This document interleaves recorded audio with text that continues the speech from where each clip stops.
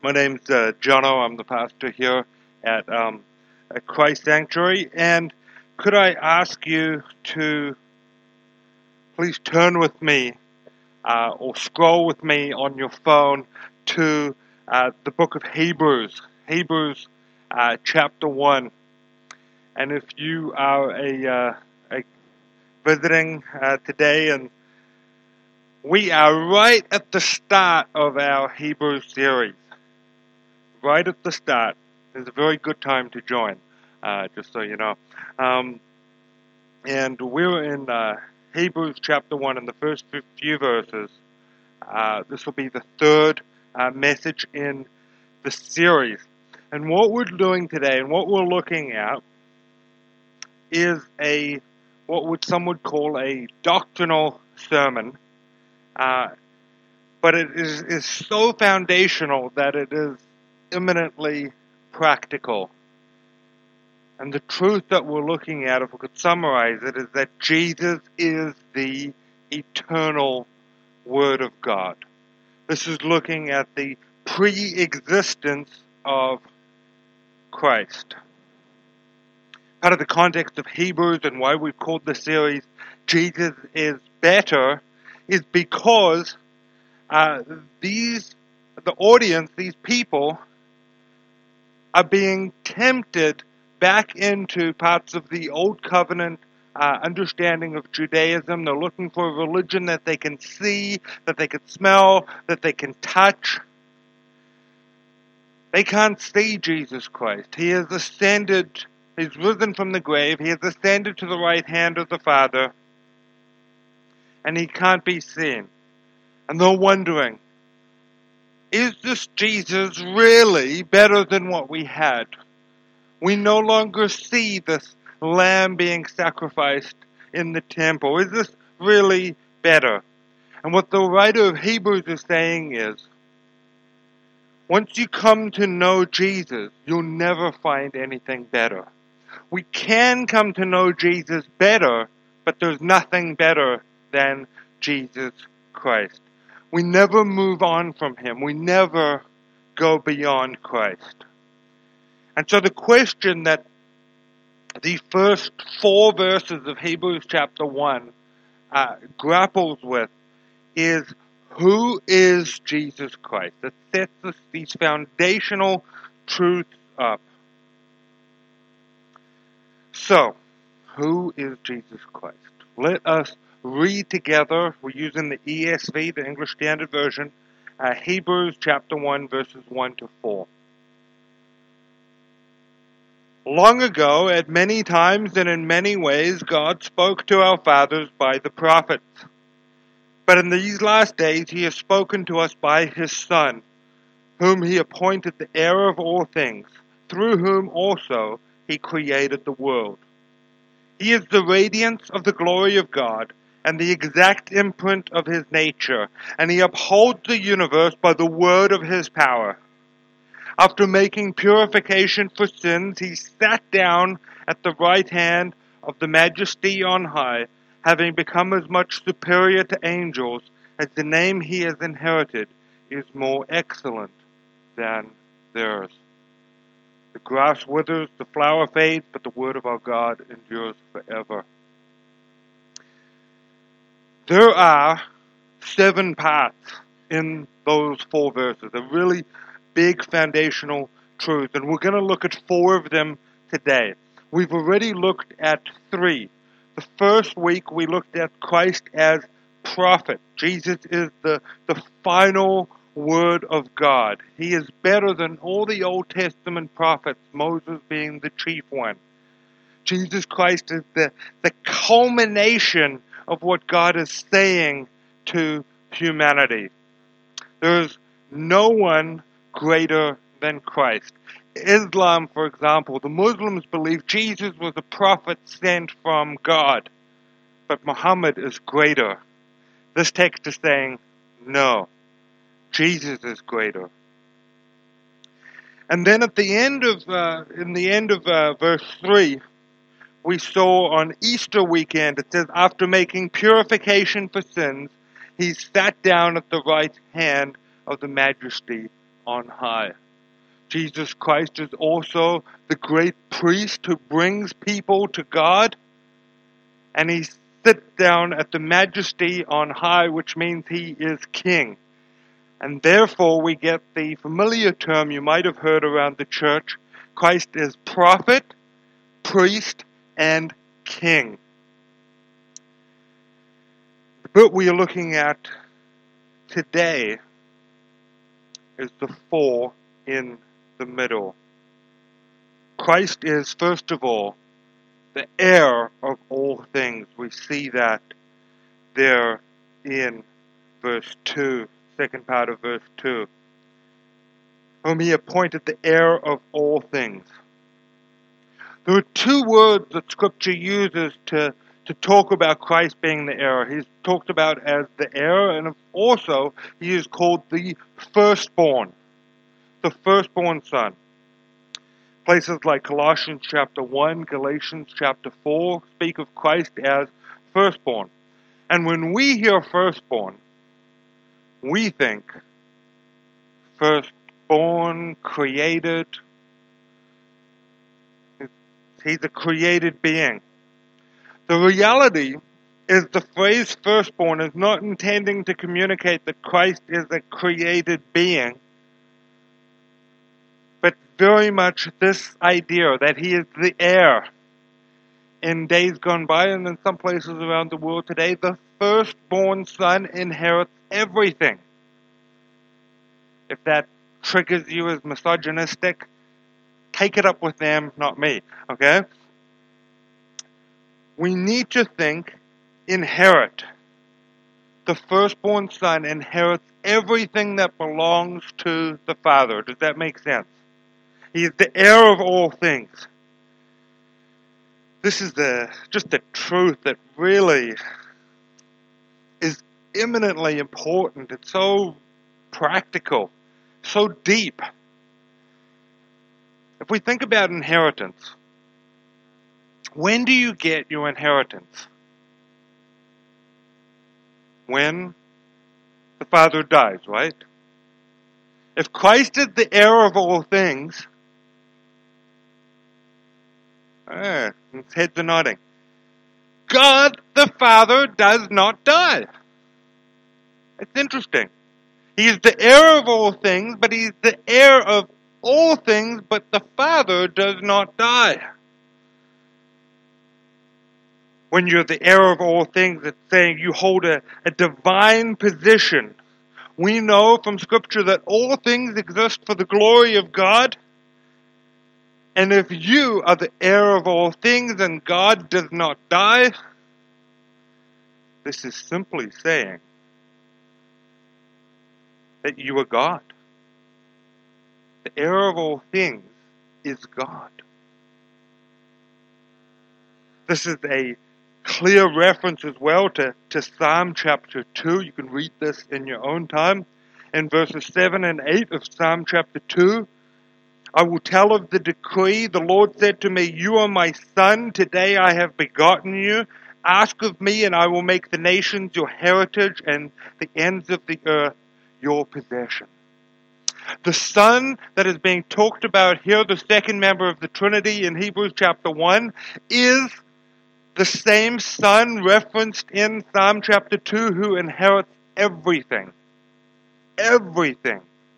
Not just the earth and all that is in it, everything, the whole universe. Before the foundation of the world, the Father, Son, and Holy Spirit, God, determined to create. They determined to save a fallen creation. They knew all things.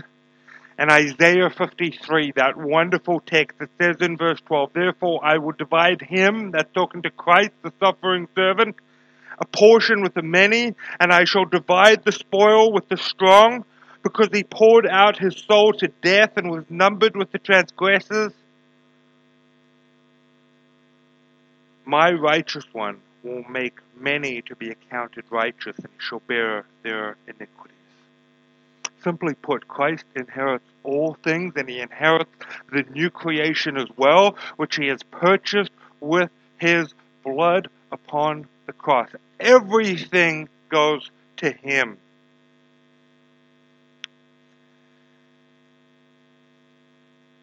This understanding of the heir, the firstborn, it's crucial. When we think son, I'm a lot bigger than my 4-year-old son. When we think son, we think big God, little God. Not like that. Not like that at all. The reality is that everything that belongs to the Father also belongs to the Son. And that means there is nothing left unless he determines to share it. These are deep truths that we're peering into. Maybe you've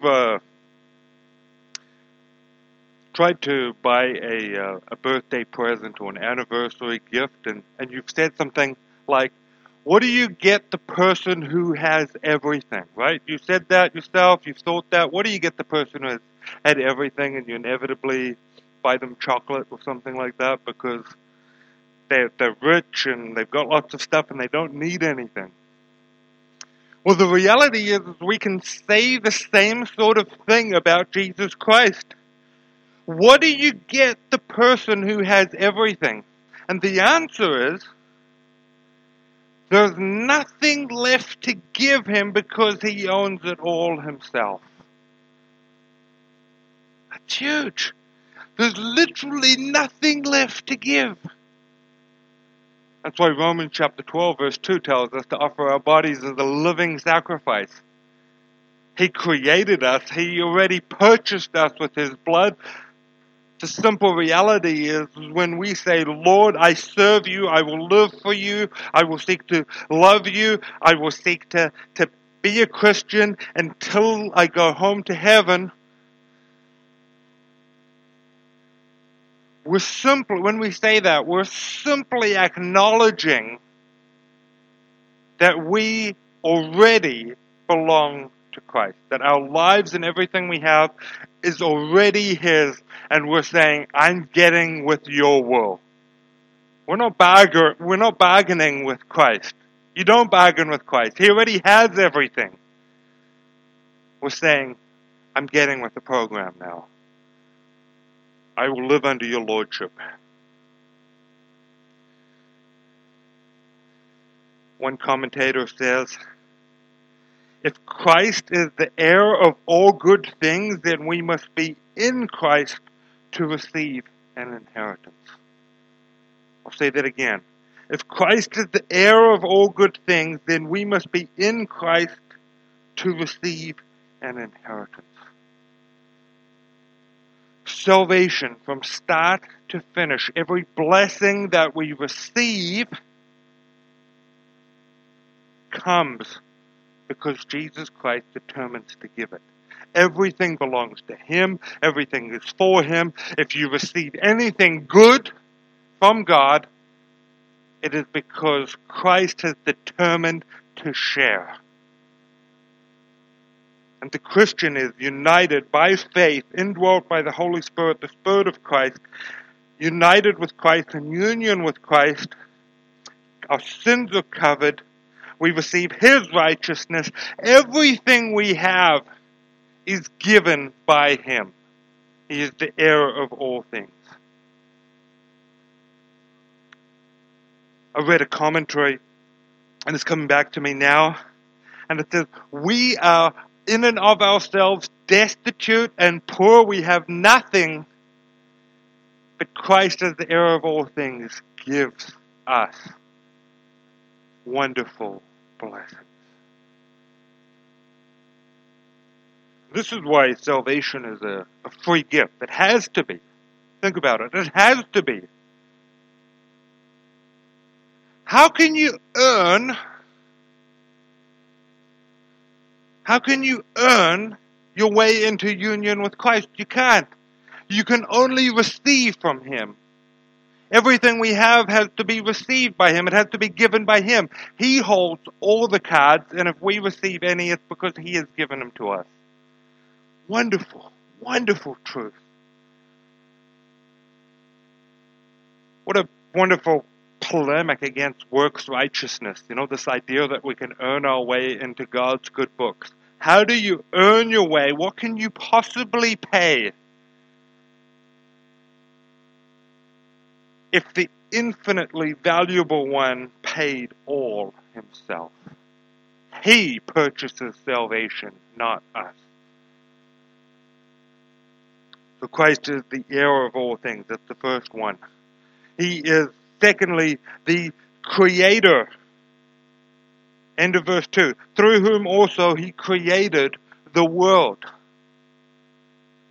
We talk a lot, and I talk a lot from this pulpit about Jesus Christ in redemptive history, about how from Genesis 3:15 there would be the seed of a woman who came to crush the serpent's head, the Messiah King who came to save the fallen people, and how the book of Genesis from beginning to Revelation at the end, the whole story of redemptive history is all about Christ. This is talking about outside of redemptive history. This is talking about the pre-existent Son. What was Jesus doing? What was the Son doing before Christmas, before this little baby was born to Mary and Joseph and lived and died on a cross and rose again? What was he doing? He was existing as God for all eternity. And he created, we're told, all things. He creates by the word of his power. Jesus Christ is the sole cause of creation, the Son. If there's anything in this world, it's because Jesus Christ put it there. That's a big truth.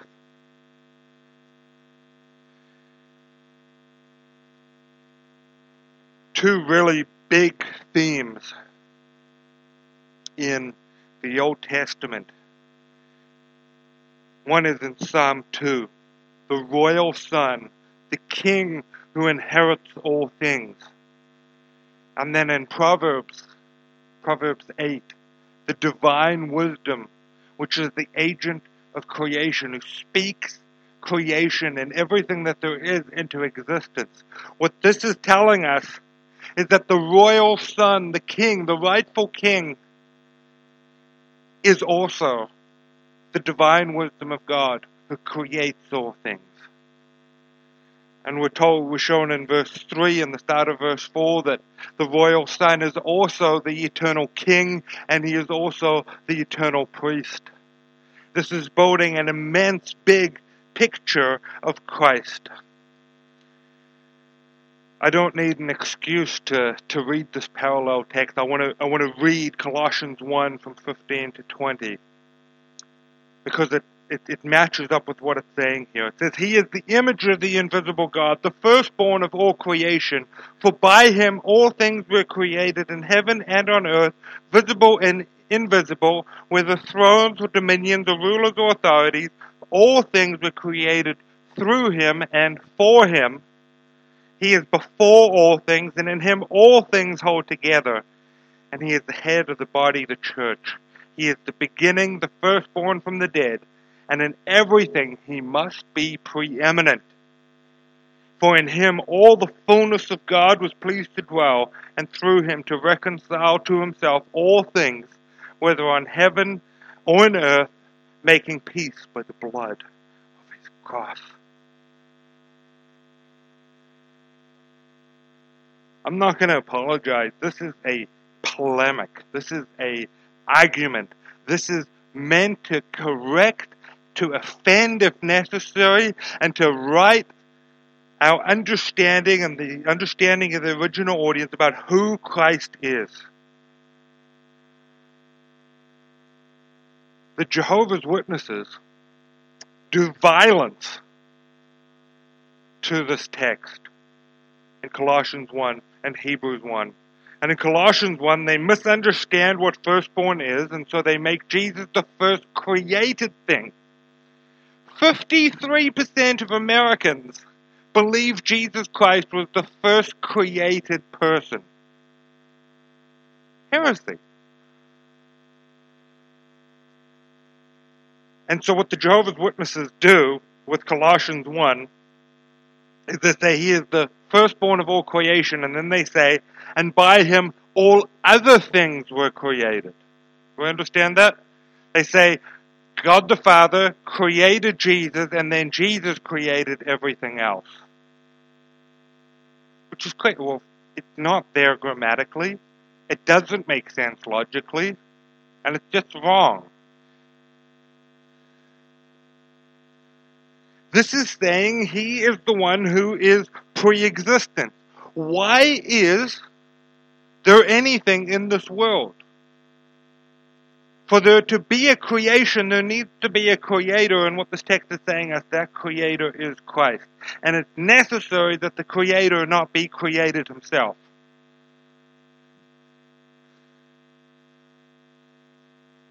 Jesus Christ is the prime mover, the dynamic agent who causes the creation.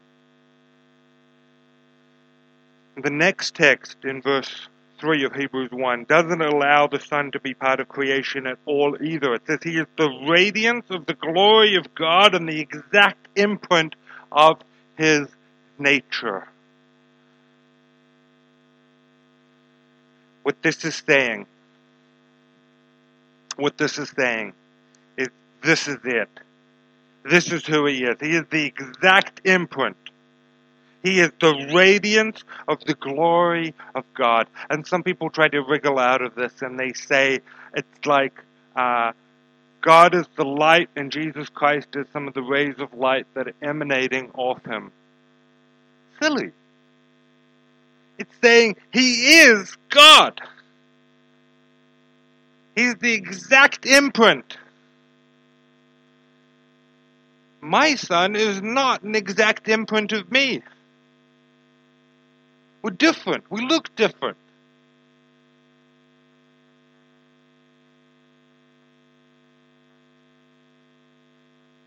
Jesus Christ, the Son, is not some shadowy image. He's not a painting. He is not a sort of like God. He is God. If human beings are created in the image of God, Jesus Christ is the image of God. Qualitatively different. Jesus Christ is different to the Father. He is of the same essence. There is one God in three persons, the early church decided, of the same essence. The Father is not the Son. The Father and the Son are not the Spirit. But the Father is God, the Son is God, the Spirit is God. They're different, yet the same being. What a divine mystery. The Father is not the Son is not the Spirit, but they are all God together. And if one is removed, there is no God.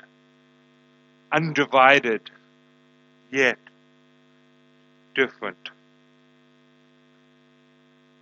By claiming that Christ is the radiance of the glory of God and its exact imprint, the writer of Hebrews is not just saying that Jesus Christ reveals God, but he is essentially identical. His nature is the same as God. He is a divine being. They are together like this and cannot be separated. He is the heir of all things. He is the creator of all things. He is the exact image of God. And lastly, we are told he upholds the universe by the word of his power. What this means is, if something is true, if a fact is a fact, if gravity causes this Bible to fall out of my hands. It is so because Christ is upholding and sustaining the universe. If anything is, it is because Jesus made it that way. Christ is the providential sustainer and upholder of the world. The language of Colossians 1, in him all things hold together. If Christ ceased to uphold the world by the word of his power, it's not only that the sun would stop shining and there would be no rain and we'd stop living. Everything would cease to exist. It is ascribing that amount of power to him. Every good Hebrew hearing these words knows exactly what this is saying. The heir of all things, the creator of all things, the exact image and the upholder and sustainer of the universe. He's piling these things up and he's trying to convince us exactly who Jesus is. And so therefore we must say, after the incarnation, this side of the cross, are we truly saying that Jewish carpenter who grew up in poverty, never owned a home, who died on a cross, that he is Lord of all? Yes. And so to summarize, everything exists for Jesus, the agent of creation. And if he's the heir and the creator, he is the beginning and the end, the Alpha and the Omega. Who's that talking about? Christ. And everything continues because he speaks to uphold it. I want to give 2 points of application to close. 2 points. People say doctrinal sermons and doctrinal teaching is not practical. We need to get away from that understanding. First one. We must deeply know and believe that you cannot have Christianity if Jesus is not God. We're going to flesh this out more over the coming weeks as we get into chapter 2. This has always been an offense of truth. Always been an offense of truth. If you look at our church's statement of faith on our website, we have 11 articles of faith, but at the beginning we say we hold to the Apostles, the Nicene, and the Athanasian Creeds. I would encourage you to read those. They are great. And the reason we have those there and we must hold to them so strongly is because they are a summary of Scripture. They're a summary of the Word of God. They're not replacing the Word of God. They're a summary, and they highlight who Jesus is. They're so important. We must believe this. This text is a polemic. It is an argument. It is to provoke. It is here to change minds. It is here to correct error. It's contrasting Jesus Christ with almost every other potential agent of salvation. You know that Mormonism, Jehovah's Witnesses, Islam, atheism, agnosticism, modern day Judaism, every single belief system on the face of the planet has the potential to have something nice to say about Jesus. It's true. Here's the problem.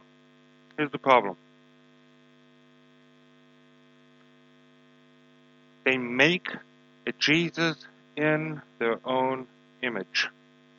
And it is so easy for us to do. It is one thing to like Jesus Christ, but it is another thing entirely to like Jesus as he says he is. For many of us, we have a Christianity where we are interested in being nice and we don't want to offend anyone and we never want to say something is wrong. But let us be known. Let us remind ourselves. Are we okay in our attempts to not offend anyone? Are we okay with offending the Son? Are we okay with offending the Son? That's okay. Just agree to disagree. No, there's no agree to disagree on this. I'm all for being diplomatic. I'm all for being nice. We don't compromise on this because everything falls apart. Psalm 2 is a horrifically offensive text as applied to Christ. And the end of Psalm 2, it says, "Kiss the Son, lest he be angry." The same Christ who created the world, who upholds it by the word of his power, who is the heir of all things, is also the judge of the living and the dead. Kiss the Son, lest he be angry. We must come to him. He offers salvation, but he says, you must receive me as I am, as Lord and Savior. If this text is true, then Christianity is of supreme importance. If this is not true and Christ is a created being, there is no Savior, please give up. There is no hope for any of us. Let us eat and drink, for tomorrow we die. Who cares? So we must deeply believe that Jesus Christ is God. And secondly, we must let this big picture of Jesus shape our understanding of salvation. We must let it shape our understanding of salvation.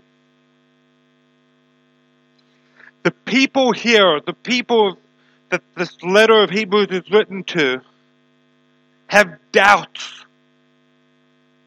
They have doubts about salvation. They have doubts about religion. They have doubts. They have spiritual problems. And what the writer of Hebrews does is he points them straight back to Jesus. I want you to have a big, robust, accurate understanding of who Jesus is. If you're dissatisfied with Christianity, if you're dissatisfied with the soul, you need to go right back to the beginning and make sure you know who Christ is. Let's apply this. If we're tempted, and I know each and every one of us is, if we're tempted to find ultimate satisfaction somewhere else, if I just have that thing in my life, if I just have that person in my life, if I just have that relationship, if I just have that much money, if I just have this job, then I will be content and I will be satisfied and I will be fulfilled. We all thought like that? We all thought like that this week, maybe this morning.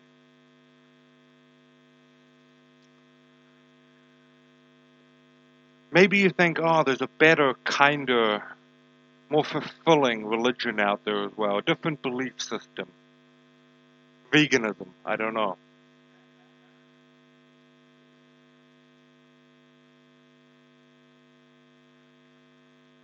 Do you realize that every possible thing that you could be tempted to find your ultimate satisfaction in, every possible thing is created?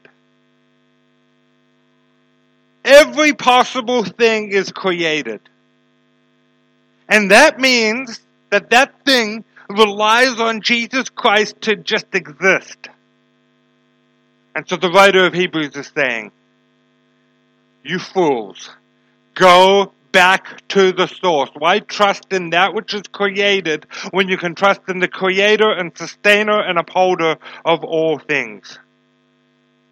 If we struggle to believe that our sins can be overcome, we need to look to the fact that Jesus Christ is a sufficient Savior because He is a supreme Lord. There's no one greater. If you're looking for it, you will never find it. So therefore, we need to know Him rightly.